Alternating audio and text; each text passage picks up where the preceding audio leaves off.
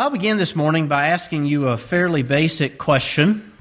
I usually begin by reading the passage, but I wanted to ask you a question to grip your attention. What does Christian maturity look like? What should a mature Christian look like? What behaviors should be a part of the overall life and personality of a mature disciple of the Lord Jesus Christ? That's an interesting question to ponder. Your mind, perhaps, went to an unattainable lifestyle, something that you know exists, something that's impossible for you to personally grasp. You might have thought, well, that's something that I can't be, something that I can't do. Or maybe you thought of a faithful brother or sister in Christ as you thought about the traits that represent or depict Christian maturity. Maybe if I ask the question, what does Christian maturity look like? You remember a brother or a sister in Christ from your childhood, someone that you know and remember that you miss. We think about our dear brother Carl, who passed away just a couple of weeks ago, and how he always depicted Christian charity and grace and kindness, but also great strength in the faith. We received several letters about him in the mail, and as people paid tribute to him in their memorial gifts to our church, they would often refer to the fact that for 50 years of knowing him, they've never known him to do something out of character for a Christian, but how he depicted for them what a Christian looked like. This morning, we consider Paul's goal for the lives of Titus' hearers. That is to say, Paul has left Titus on the island of Crete to set in order things that are wanting and ordain men in every city. But as Titus goes and he preaches the Word of God, he instructs congregations, he trains people, the sorts of things that Paul expects of us as Christians and that Christ expects of us as Christians will be the things that we read through and study through today in our message. Now, as we think about these traits of a disciple, as we called them, what Christian maturity is to look like, we'll say up front that in this passage, you find specific instruction to every single demographic in the church and every single demographic in our congregation today. Sometimes we read of general instructions to churches in these epistles or in the sermons by various ministers of the gospel and the Bible, but you have here in this passage a very specific list that touches on what a young man ought to aspire towards as a follower of Christ. Or you find wisdom that is written to an aged man. You find instruction written to a young woman. You find instruction written to an aged woman. And so in this chapter, in the passage that we consider today, in fact, further on in this passage, you even find advice scripturally given to servants and masters. You find every single demographic in the world, all of us, and something specifically written to all of us. Paul would come to the conclusion of this thought in verse 11 and write, "The grace of God that brings salvation hath appeared to all men, teaching us that denying ungodliness and worldly lust, we should live soberly, righteously, and godly in this present world." The sum of everything that we'll study today is that God's grace has appeared to all, and all there not meaning every human being on the planet, because we know that there are human beings on the planet who are not recipients of God's grace. Jesus preached very pointedly to them, and he says, "You're of your father the devil." He would tell them in John 10, "You're not of my sheep." He would say to them in Matthew 23, "Woe unto you, scribes and Pharisees! You're a generation of vipers who cannot escape the damnation of hell. But the grace of God hath appeared to all types of men." When you read the word all in the Bible, understand it usually in the New Testament translates from a Greek word that means either all of a certain type or some of all types. And based upon the context of this chapter, we know that what Paul meant there was that God's grace has appeared to all types of people. To wealthy people, to impoverished people, The grace of God hath appeared to people out of every nation, kindred, and tongue. The grace of God has appeared, the grace of God that brings salvation, has appeared to people who are servants in the first century, people who are in servitude to another. But as Paul would say in the book of 1 Timothy, it's even appeared to kings and for those who were in authority. God has people out of every nation, kindred, and tongue, and because of that, His grace that brings salvation hath appeared to them. And so you find people in every single demographic of every nation, male and female, old and young, that have been taught some things by God's grace that has brought them salvation. Now, looking at verse 12, looking at verse 11, God's grace brings salvation to all sorts of men, and it teaches us to deny ungodliness and worldly lusts. So you might wonder, what is the point of Paul bringing all of this to our attention earlier in Titus chapter 2?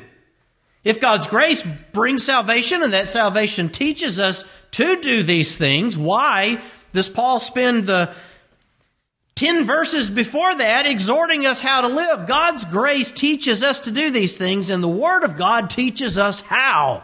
And the Word of God teaches us what? So, you have been born of the Spirit of God. Grace is what quickens you when you were dead in sins.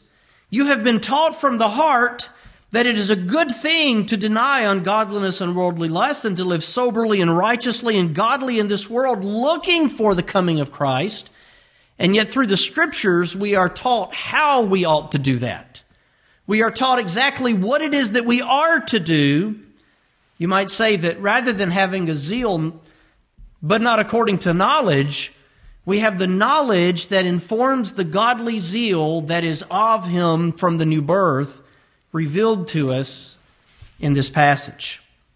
We'll also point out as we begin looking at this text that though we have a nature that is of God, the laws of God written on our hearts and our minds, though the Spirit of God is within us and we possess the nature of the Spirit, as long as we live in this world, we still have the flesh, which we must put to death each and every day so that we can be the type of people that we read of in this passage. And so today we begin by acknowledging that first must come the new birth, and that it is grace that brings salvation, and we are taught in the new birth that we ought to deny ungodliness and worldly lust. We yearn for righteousness. Blessed are they which do hunger and thirst after righteousness, they shall be filled. And here we are trained and taught what righteousness looks like. Again, traits of a disciple. Now we'll read this passage for you beginning in verse 1 of chapter 2, and we'll read down to verse 8. Originally we intended to mention verses 9 and 10 of this passage, but I don't think that time will allow us to do that, so we'll go as far as verse 8 together today and continue this thought next week. Paul writes to Titus, "But speak thou the things which become sound doctrine, that the aged men be sober, grave, temperate, sound in faith, in charity, and in patience. The aged women likewise, that they be in behavior as becometh holiness, not false accusers, not given to much wine, teachers of good things, that they may teach the young women to be sober, to love their husbands, to love their children, to be discreet, chaste, keepers at home, good, obedient to their own husbands, that the word of God be not blasphemed. Young men likewise exhort to be sober-minded. In all things showing thyself a pattern of good works, in doctrine showing uncorruptness, gravity, sincerity, sound speech that cannot be condemned, that he that is of the contrary part may be ashamed, having no evil thing to say of you." That's a lot of reading at one time. But I wanted you to see the full scope of what Paul brings to our attention in Titus chapter 2. Tying in the concept of servants and masters, you have a couple of financial demographics brought into this passage. In the verses following, you have a word for everyone in this room today. Now, as we introduce that to you and we read that to you and we present it to you for your hearing, what I want you to understand today, first of all, is that the Word of God is relevant for you no matter who you are. In this room, there are people of every demographic today. And God's Word has something for you. It instructs you. It encourages you. You say, I'm a young woman. The Word of God surely doesn't have anything for me, but the Word of God has something for you. If you're an aged man who has lived decades on this planet and you're ready to go home and be with Jesus, the Word of God has something instructive for you. It has a word for each and every one of us here today.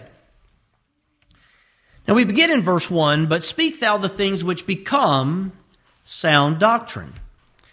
That might be a confusing statement for us because of the way we use the word become in the English language today.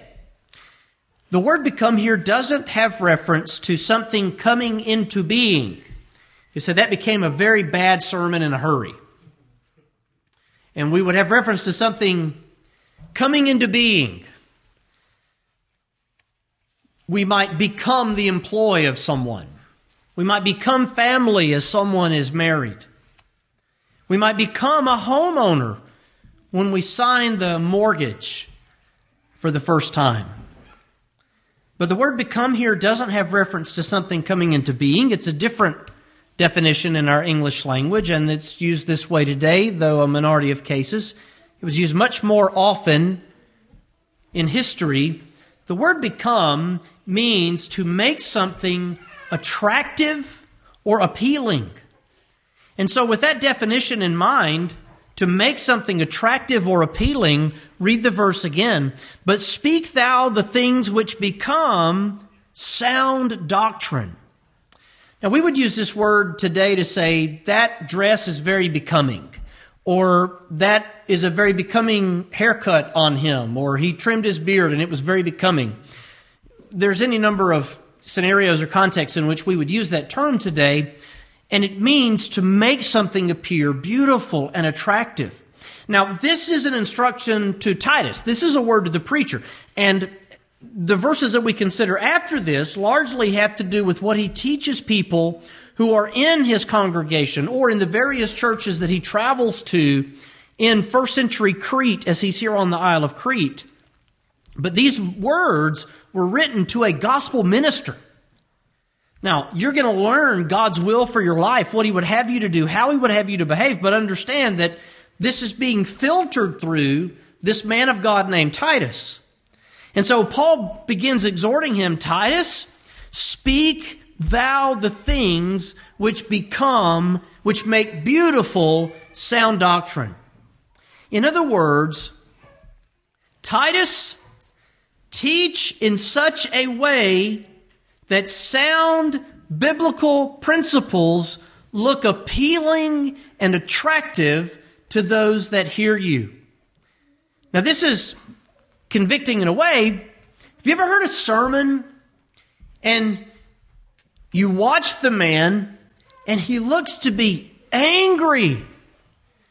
You know, I've seen a couple of messages, and in my life, I can think back on them, and I'm thinking about the man. If I were to just walk in off the street, and I don't know anything about the people, I don't know anything about the church, I don't know anything about the preacher. I come in off the street, and I sit down, and I begin to watch the sermon, and I think, who's this guy mad at? Have you ever seen a sermon? I say seen a sermon. You ever seen a sermon that looked like that? I have. But we're to speak the things which become sound doctrine. In other words, I am to present the word in such a way that it is attractive and appealing to you. I should not look like I'm angry about the message. I don't know how a person could end up in such a state of mind that preaching the sweet message of salvation by grace would invoke in them the appearance of anger or hostility. Now, there have been a few times as a pastor, I come to church and there are things here that could make me angry. And there are times when I have to confront something from the pulpit that gives me knots in my stomach all night and all the morning of and all through the sermon. But even in that, I'm not to be angry. Let nothing be done through anger. Another way that we make the gospel not appealing is when we use it as a blunt object to pummel people in our presence. Now, I won't go into stories because most of the people I'm thinking about are still alive. But there have been times where you've got a preacher in the pulpit preaching, and he gets wind that someone in the congregation disagrees with him or maybe even the church on a fundamental point of doctrine, and it doesn't matter what he prepared for that day, that's going to be his subject. Wait a minute, I found out somebody from XYZ church is here. Oh, we're going to hit that subject today, throw the notes out. What we're going to do is have a good old-fashioned Arminian skinning. Now, what's an Arminian skinning? It's when you get the straw man of the Arminian and you skin them at church instead of preaching the gospel. Let me just tell you that we can present the Word of God in such a way that it's appealing. It's going to be offensive enough by itself. Or we can present it in such a way that we use it to wound and injure even a struggling little sheep that comes in to have their soul fed, who doesn't know everything that we believe, but felt compelled to go experience Christ in a place. Now, to be very clear, there are moments when ministers of the gospel need to be very forward, very direct, and there are times that we drive away the wolves by the edge of the sword, the Word of God. And in our last message together from Titus chapter 1, we considered that subject. Does Paul suddenly get to chapter 2 and contradict himself? Notice what he says in Titus chapter 1. Rebuke them sharply that they may be sound in the faith. And yet at the same time, we are to speak the things which make sound doctrine beautiful and appealing. Whether we rebuke sharply or we speak in a way to make sound doctrine appealing depends on the context and it depends on the audience. Think about the ministry of the Lord Jesus. There were times in Jesus' ministry when he was meek and lowly. He was like a little lamb. He was not abrasive. He was gentle. He was so loving to those that came to him. Usually in those moments, someone came to Jesus with tears in their eyes, confessing their sin, weeping, begging him for a miracle or his mercy or forgiveness. And in every one of those cases, Jesus was meek and kind and accepting and receiving of them. But there are times that Jesus was as ferocious as a lion. What times are those? Well, one occurrence is when he goes into the temple and he makes a whip and he chases out all the livestock and he throws the tables of the money changers over. And he chases out those that bought and sold in the temple because they'd made God's house a house of merchandise. And he chases them from the building. Don't you know that was terrifying? Jesus went to his house and Jesus chased people out of his house who didn't need to be there. And it had to be terrifying. I already referenced John 8 and John 10 and Matthew 23. Don't you know Jesus was so ferocious in chapter 23 when he stood up and he publicly condemned the scribes and the Pharisees?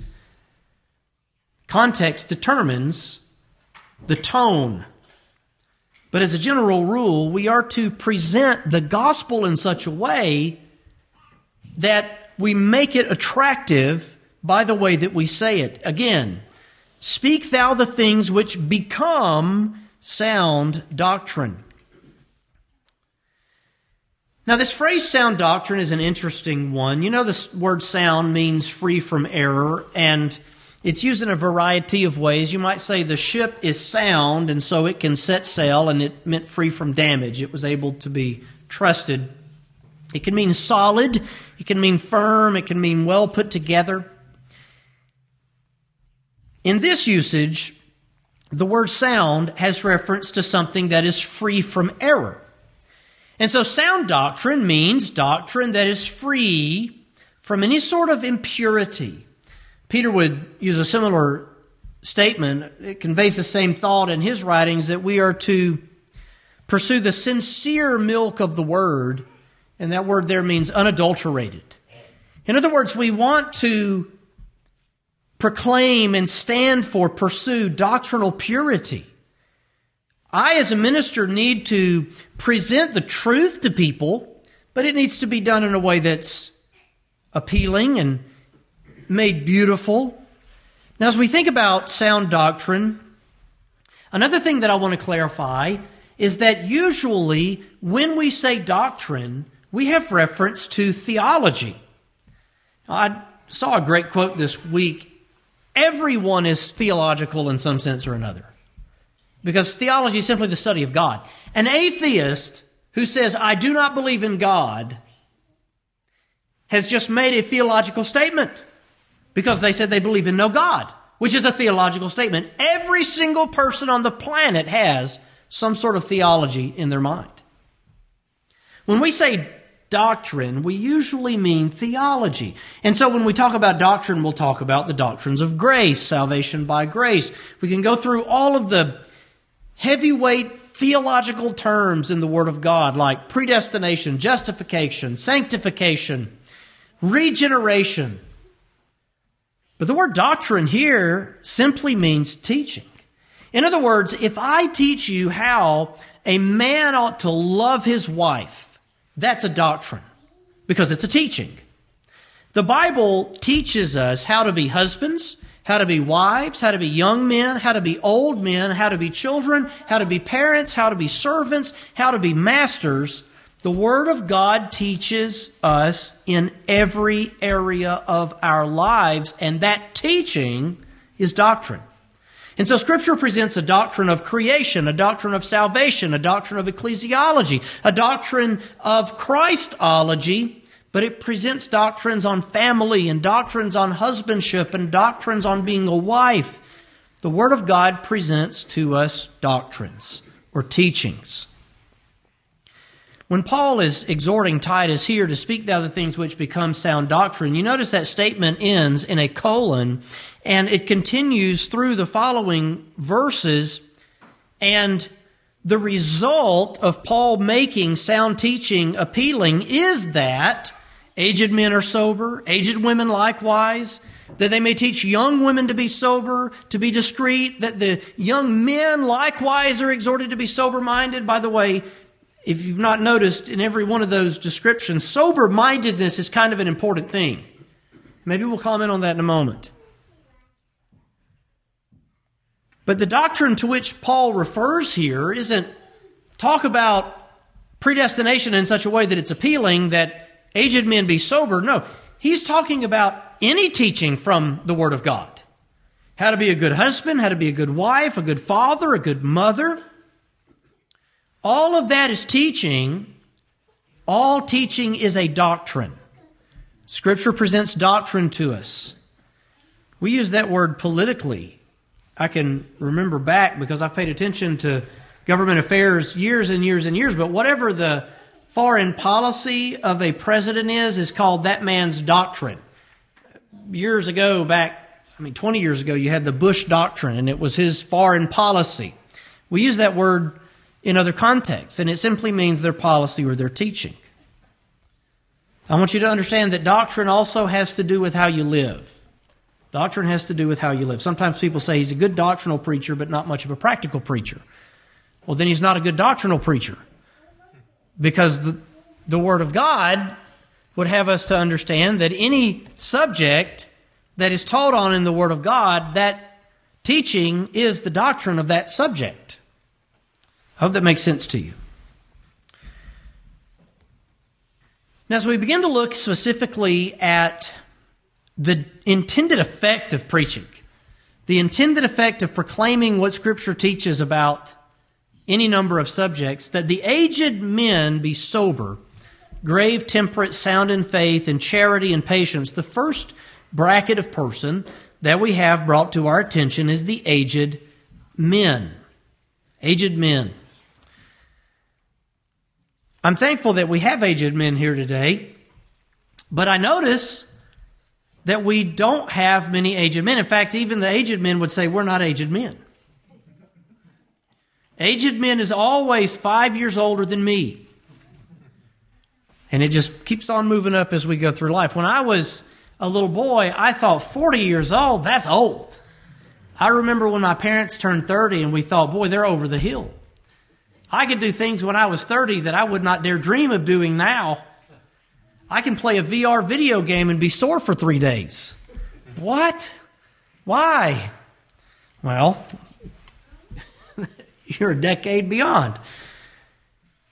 Aged men are a blessing to have in the church, and I want you to know aged men have a role in the church. Aged women have an important role in the church. I think that in America today, we do not revere or respect the aged the way that we ought to revere and respect the aged. We do not look at them and honor them the way that we ought to honor them.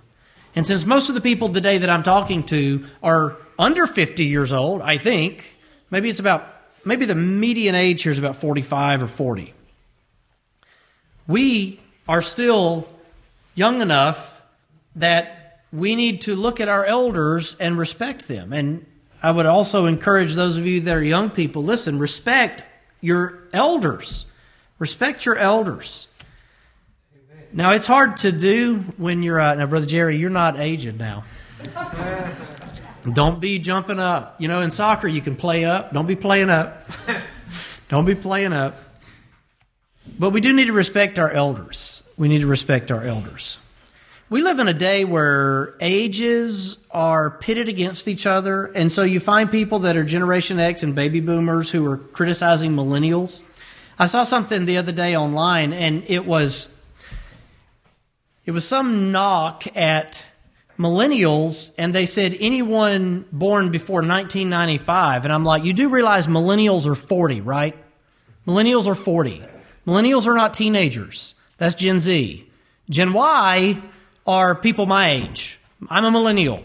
That's terrible, but it's the truth. But you have all of these old folks that constantly put down the young people, and you have all the young people that look at them and say, what is it that they say? Okay, boomer.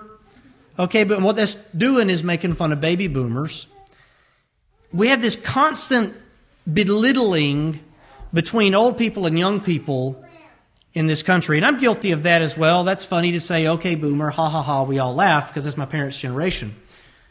But we ought to have respect from one generation to the next generation.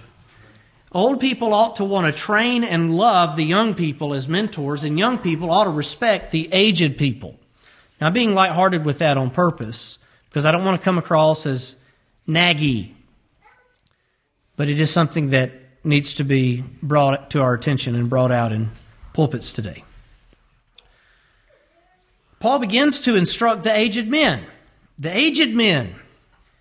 Now, I heard a good sermon a few years ago by Elder Carl Staten, and he preached it at our association when it was at Briar Fork, about how Caleb and Joshua, as they go into Canaan's land, they were the only two who were over a certain age who left Egypt with Moses, who were allowed to go into Canaan's land because, you know, all the Israelites were in unbelief. They murmured. They rejected the word of God to go in and take over the land. They said, there are giants there. There's no way we can defeat these cities of these ites.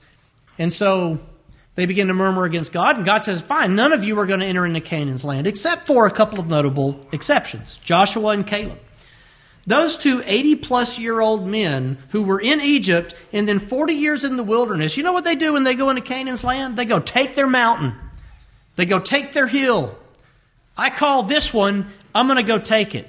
And it was a beautiful sermon to bring to your attention, those of you that are advanced in years, that as long as you are breathing in this world, God is not done with you. You have a purpose in the world and in the church. The aged men. Now, what does Paul specifically say about the aged men? Titus, preach in such a way that sound teaching is appealing so that aged men are sober. That means that Titus is to make sober-mindedness look appealing to older men. That the aged men be sober.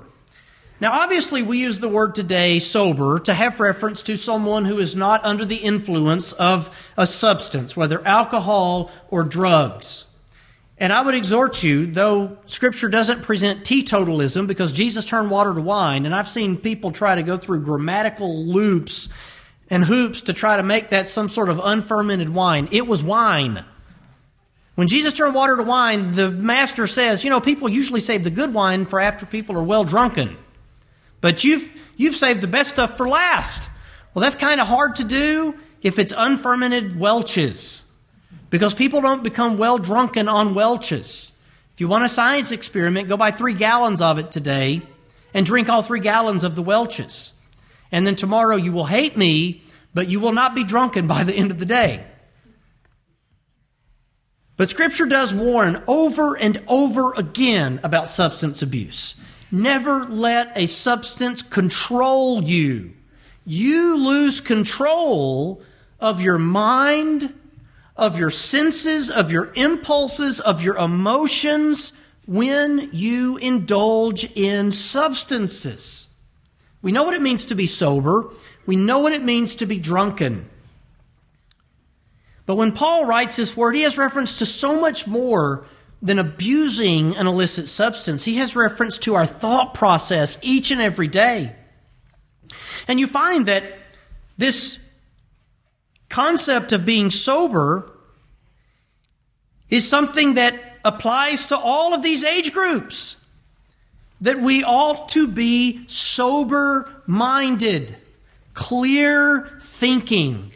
Our minds not hindered or inhibited by something else in this world. Now, I don't want to offend anyone here. I don't want to offend you.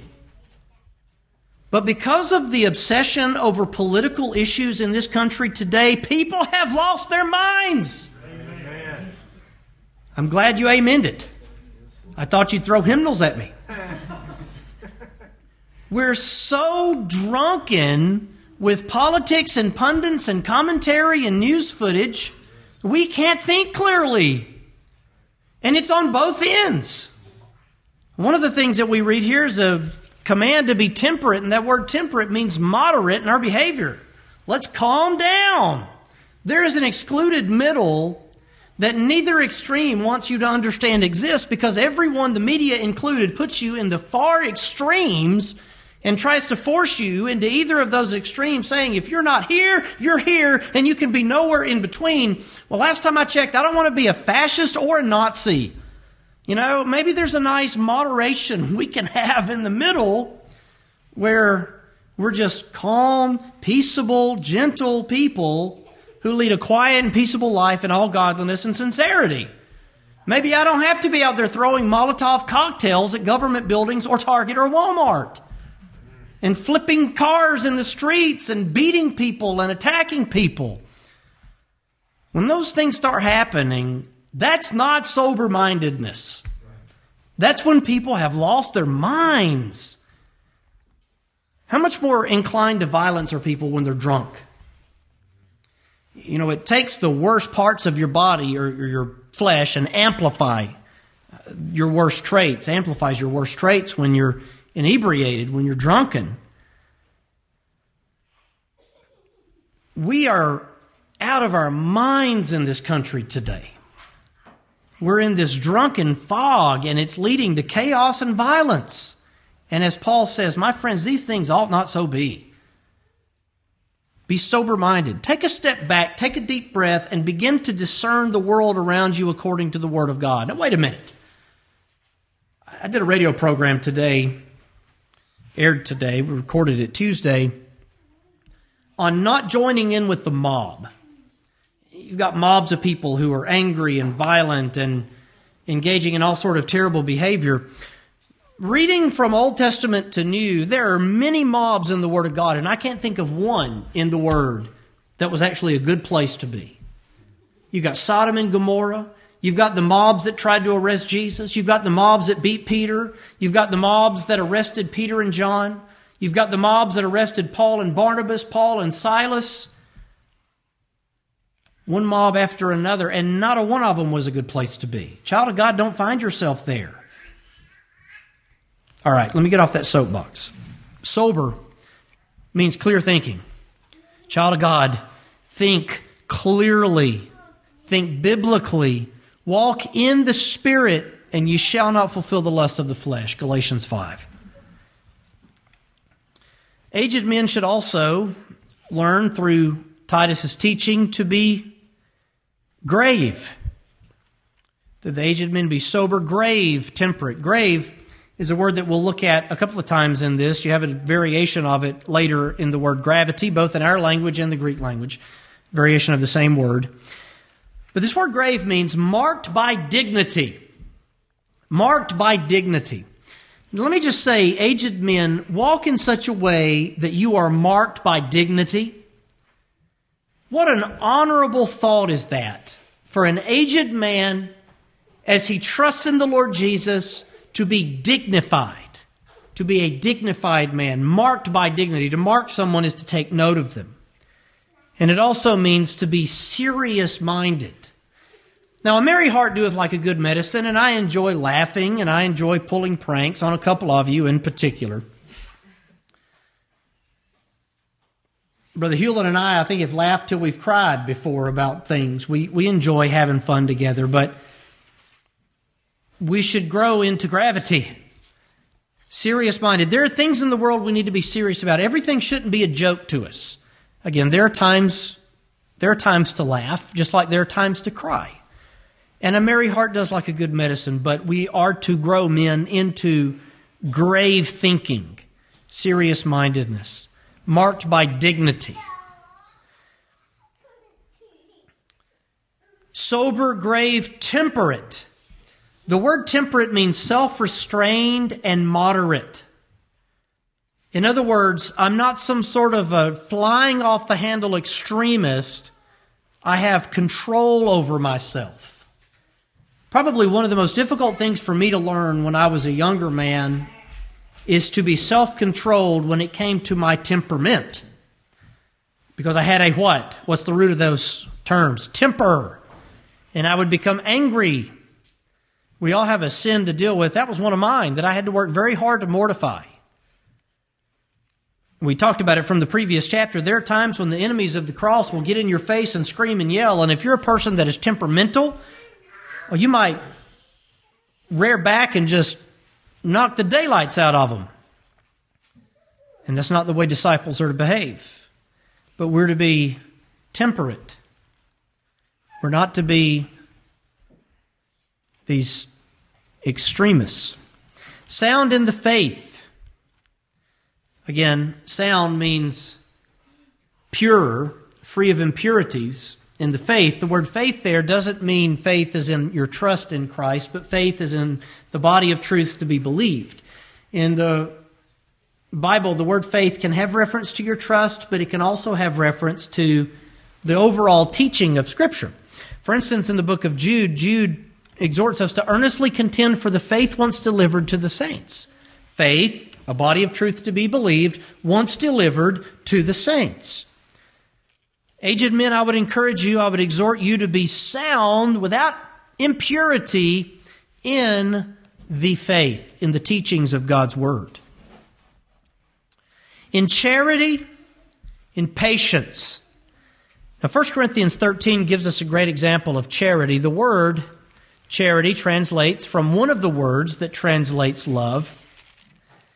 The Oxford English Dictionary on Historic Principles defines charity as the disposition to judge hopefully of another's intents and actions and to make allowances for their shortcomings. In other words, if I'm charitable, if I see you do something, I'm not going to think the worst. I'm going to think the best. And I'm also, if I see you do something that is wrong, make allowances for your shortcomings. That is charity. Now, that's also love, but it finds a little more specific of a definition based upon the context. Charity is elaborated on by Paul in 1 Corinthians 13. Charity suffers long, is kind, it envieth not, it vaunteth not itself, is not puffed up, does not behave itself unseemly, seeketh not her own, is not easily provoked, thinketh no evil, rejoiceth not in iniquity, but rejoiceth in truth, beareth all things, believeth all things, that is all good things, hopeth all things, endureth all things. Charity never faileth. You read that and it convicts you. There's no room for bullies in charity. There's no room for mean girls in charity. There's no room for nastiness in charity. There's no room for passive-aggressive behavior in charity. But we're to be like little lambs. Kind, meek, gentle, loving, forgiving, humble.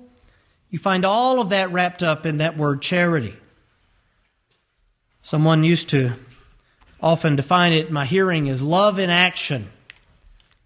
And while it is, that's such a loaded phrase, because you read about what sort of actions that it is to be engaged in, and it permeates your entire life. Aged men are to epitomize charity. Now, by the way, there was a book that used to advertise like crazy on my social media accounts, Grumpy Old Church People. And I never bought the book. I never clicked the link, but I saw it, and it had this old guy with this grimace wearing a fedora in a suit on the cover. Grumpy Old Church People. I think it was a book to try to exhort us to be happier. I don't have any idea. I didn't buy it. Didn't want to buy it.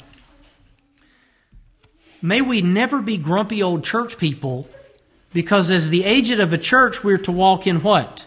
Charity, according to the definition of charity in 1 Corinthians 13 that we just read. And also that the aged men would walk in patience. The word patient means unswerved. And so patience means that you're staying in the way. Endurance. So many times patience found its usage in the Bible in contexts that spoke of or wrote of persecutions. And we say I'm a patient person, and we mean I'm good at putting up with people that get on my nerves. That's more of long-suffering. Patience means that I am undeterred. I am unswerving. I am going to remain in the way no matter what comes my way. Aged men, be unswerved in your faith. The aged women likewise, that they be in behavior as becometh holiness. Now he transitions into the aged women, and I know that we're not allowed to say that anymore because it's not politically correct, but look, sometimes you are older and sometimes you are younger. And that's not a thing that we should say in this country. Well, that's not really the way that we talk. No, it is the way that we should talk. There are aged men and there are aged women. There are young men and there are young women, and we need to recognize that, to understand that each demographic has their own struggles. I want you to know, aged people and young people, that you are needed and you are loved, and the Word of God has something for you, regardless of whether you're single or married or teen or in your 90s. God has a purpose for you in His house and in His church. The aged women, likewise, which means what applied to the aged men also to them, that they be in behavior as becometh holiness. Make holiness beautiful, aged women. Make holiness beautiful. When I think of some of the older sisters that I've had the privilege of knowing, there are a handful of them that just made holiness look outright beautiful. Now, I want you to think about this for a minute. Because you might look in the mirror in the morning and you think, I do not look as beautiful in my mind as I did when I was 19. And by the way, I'm starting to feel your pain. You know, I've got pictures of me when I was 20. I wish I still looked like I was 20 in the face. I don't. I've got wrinkles and brown spots and my skin looks bad. Rachel bought me lotion this week. I'm like, what are you trying to tell me? Men's Care lotion. And what is that? Anyway, you look in the mirror and you think, I'm not the beautiful girl that I used to be. Let me tell you, you can make holiness beautiful. There is more beauty in holiness than there is in the vain attraction of this world. Don't think for a minute that I'm no longer beautiful. No, there's a beauty in holiness that the aged men and women need to understand that they can have, that goes far beyond any of the carnal beautiness or beautifulness of this world. Beautiness. The aged women likewise, that they be in behavior as becometh holiness. Make holiness beautiful. Not false accusers.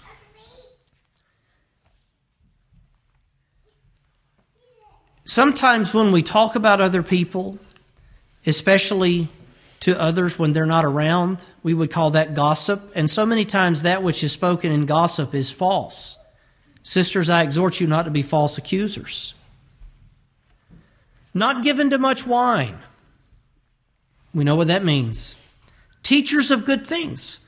Now, we like to emphasize the fact, biblically, that only God-called men who meet the qualifications of elder are permitted to be ordained to be the pastor teacher of a church. And that is biblical and that is right. But never for a moment think, sisters, that you do not have a teaching role.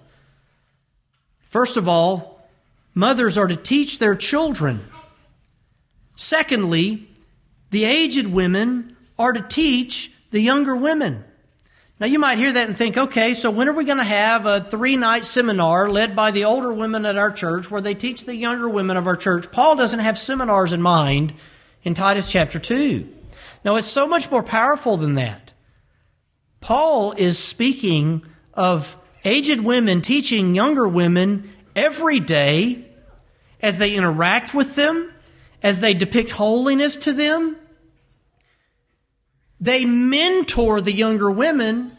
The younger women have an example. The younger women have a teacher. The younger women have a coach, if you will, to guide them in holy behavior. That they may teach the young women to be sober. There we have the word again, sober, clear thinking. Now listen to this one. To love their husbands, to love their children. Scripture warns men against being bitter to their wives, but Scripture also warns wives against being hostile and naggy to their husbands. Now, you've done gone to meddling. Sisters, young women, God would have you to love your husbands and your children. The world doesn't want you to love your husbands and children. The world doesn't want you to have children. The world wants you to marry somebody of the same gender, or if you conceive a child, to end the pregnancy, to use any means necessary to stop yourself from having a child. The world doesn't want you to have a child, but God wants you to have children, and God wants you to love those children. You know, I've preached on this subject before, and we'd be very careful.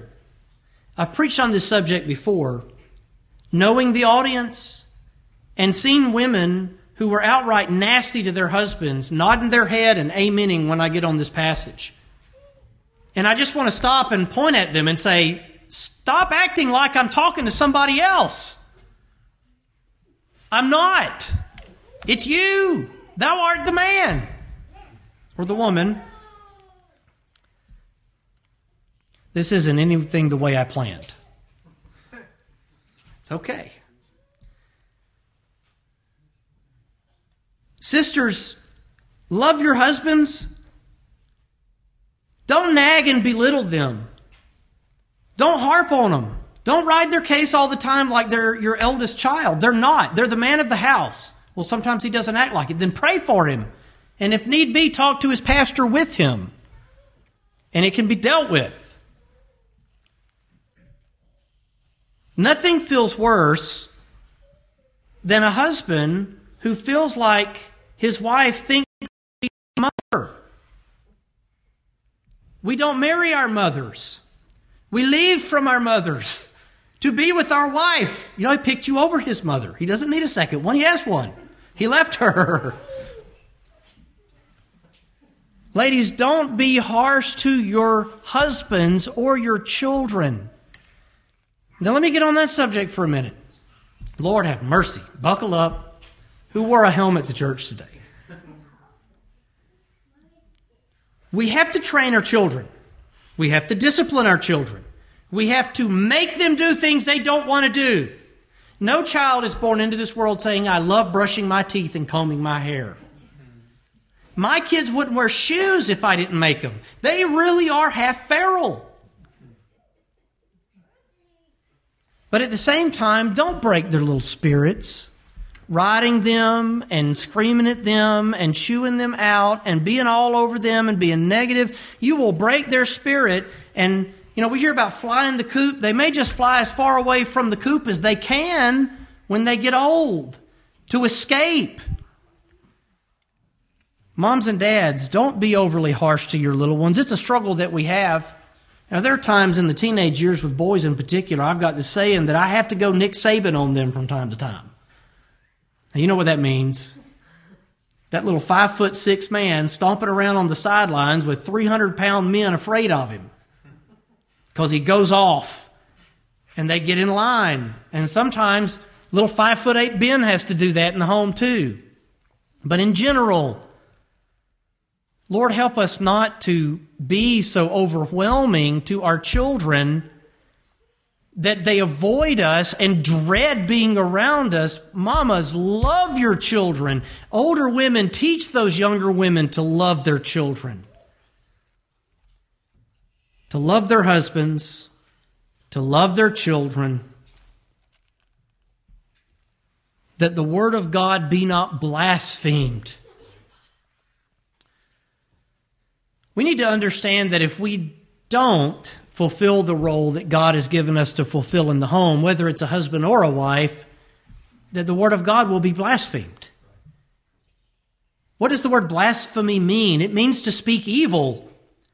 You see, my husbandship, my responsibility as a father, is to depict a couple of notable examples of husband and father in the Word of God. God is our Father, and Christ is our husband. We're the bride of Christ. If I fail to live up to my responsibility as a husband or a father, I am speaking evil of the Word of God by my actions. And likewise, you sisters, the same can be said for you. The Word of God is blasphemed. I skipped over a phrase here for the younger women. Discreet. I think we all know what discretion means, but it translates from the same Greek word as temperate, which we've already commented on. They are to be chaste, which means holy. They're to be keepers at home, and you sisters, I really want you to understand what this word means, and I want you husbands to know it too. To be a keeper at home doesn't mean housekeeping. Now, obviously, that's a responsibility. We've redefined the word keeper to have reference to the broom and the mop and the vacuum. You know what the word keeper means in a King James Bible? It means a prison guard. I make so many jokes about that to my kids. There is no escape. But what he's saying is that you mamas, you guard your homes. You guard your children. You guard the influences in their lives. And there might be times that you pick up a weapon and repel something, figuratively or literally. If there are influences that they don't need in their lives, then you repel that. You run that away. You guard what they watch on TV. You guard what they listen to on the radio. You guard their language. You guard what they read. You guard them. Mamas, you are guards of your home, obedient to their own husbands, that the word of God be not blasphemed. Young men likewise exhort to be sober-minded. Of all the mysteries to me in this passage, we have all of these statements, and then Paul comes to young men, and he simply says, exhort them to be sober-minded. And you just wonder, what else? What else? Paul told Timothy, let no man despise thy youth. If you're wondering what a young man is, that word youth translates from a word that was commonly used in the first century in the Greek language to have reference to someone under 40. I've got a few months of youth left. People are saying, is it a good year? It's a great year. There's still a 3 on the front of my age. Next year, not so much. Young men, those of you, I suppose, under 40, be sober-minded. But in a way, in my mind, Paul does give some expanded information to the young man in Titus chapter 2. But he does so in an interesting way. Young men likewise exhort to be sober-minded, in all things showing thyself a pattern of good works. Paul is writing this to a younger man, and when he comes to young men, Titus's own demographic, he begins to shift the focus onto Titus' life and tell Titus, look, you depict what a young man ought to be for every young man that you come across. Young men likewise exhort to be sober-minded, clear-thinking, in all things showing thyself a pattern of good works. In other words, Titus, what are you to accomplish in the lives of young men? You're to depict good works for them, that they walk in good works. In doctrine, in teaching, showing uncorruptness. Gospel ministers have the responsibility of being pure in their doctrine to the best of their ability to display and depict doctrinal purity to the young men around them. You know, in our day, if it really doesn't matter how you live, and it really doesn't matter what you believe, you get like a 15-minute pep talk about Jesus by a guy in skinny jeans who kind of, wobbles around stage. Doctrinal uncorruptness. If there's one thing younger men get from being around me as a gospel minister, I hope they understand the importance of purity in biblical teaching. Doctrinal uncorruptness. Gravity translates from the same word, a derivative of the word grave, which meant serious. Sincerity, which means purity. We use the word sincerity to mean someone that really believes something. When your heart is in complete purity about a subject, you really, really believe what you're saying. In all sincerity. Sound speech that cannot be condemned. Why?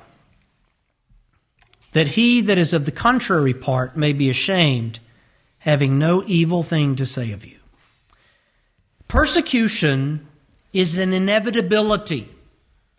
Even in our day of religious liberty and the right to self-defense and the right to be left alone, there is still opposition from the enemy. At minimum, they call you names and they accuse you. Paul tells Titus, Titus, live in such a way that though they condemn you, nothing they say of you, nothing they look for in you is contrary to the Word of God, that they will be ashamed, finding nothing evil that can be held against you. We saw that perfectly depicted in the life of our Lord Jesus Christ. They brought false witness after false witness, and nothing stuck. Why? Because he was perfect. He lived such an impeccable life that there was nothing they could accuse him of. May we, and particularly I, as a minister, live in such a way that no enemy of the cross, no enemy of the gospel, though he searched my life with a fine-tooth comb, would have any room to say, he is guilty, and thereby discredit myself, disgrace the cause, and scandalize myself. Let's pray together. Father, we thank you so much for this relevant passage to all of us in this room. Lord, we pray for our aged men, for our aged women, for our young women and our young men, this room full of people. Dear God, that you would bless them. Lord, help them be what you've called them to be. We know that the Spirit and your grace has given them an internal teaching that we could not do. But Lord, knowing that they are spiritually living in Christ, we pray, Father, that we could better instruct them how they ought to live. We pray, Lord, that this would be a body that edifies itself, that the aged and the middle-aged and the young would all work together and be together as one body, that they would grow, that they would live above the sin of this world. Oh, Father, deliver us from this culture in which we live, from the confusion, from the anger, from the angst, understanding that we have a kingdom not of this world. We've got a king that isn't going anywhere. Jesus, our true leader. Help us to understand that your church and kingdom is so much more important than the temporal kingdoms of this world. Help us to be citizens indeed of that. Forgive us of our sins, Lord. We have fallen so short of this message. But we pray, Lord, that we do better today. And we ask this in Jesus' name. Amen.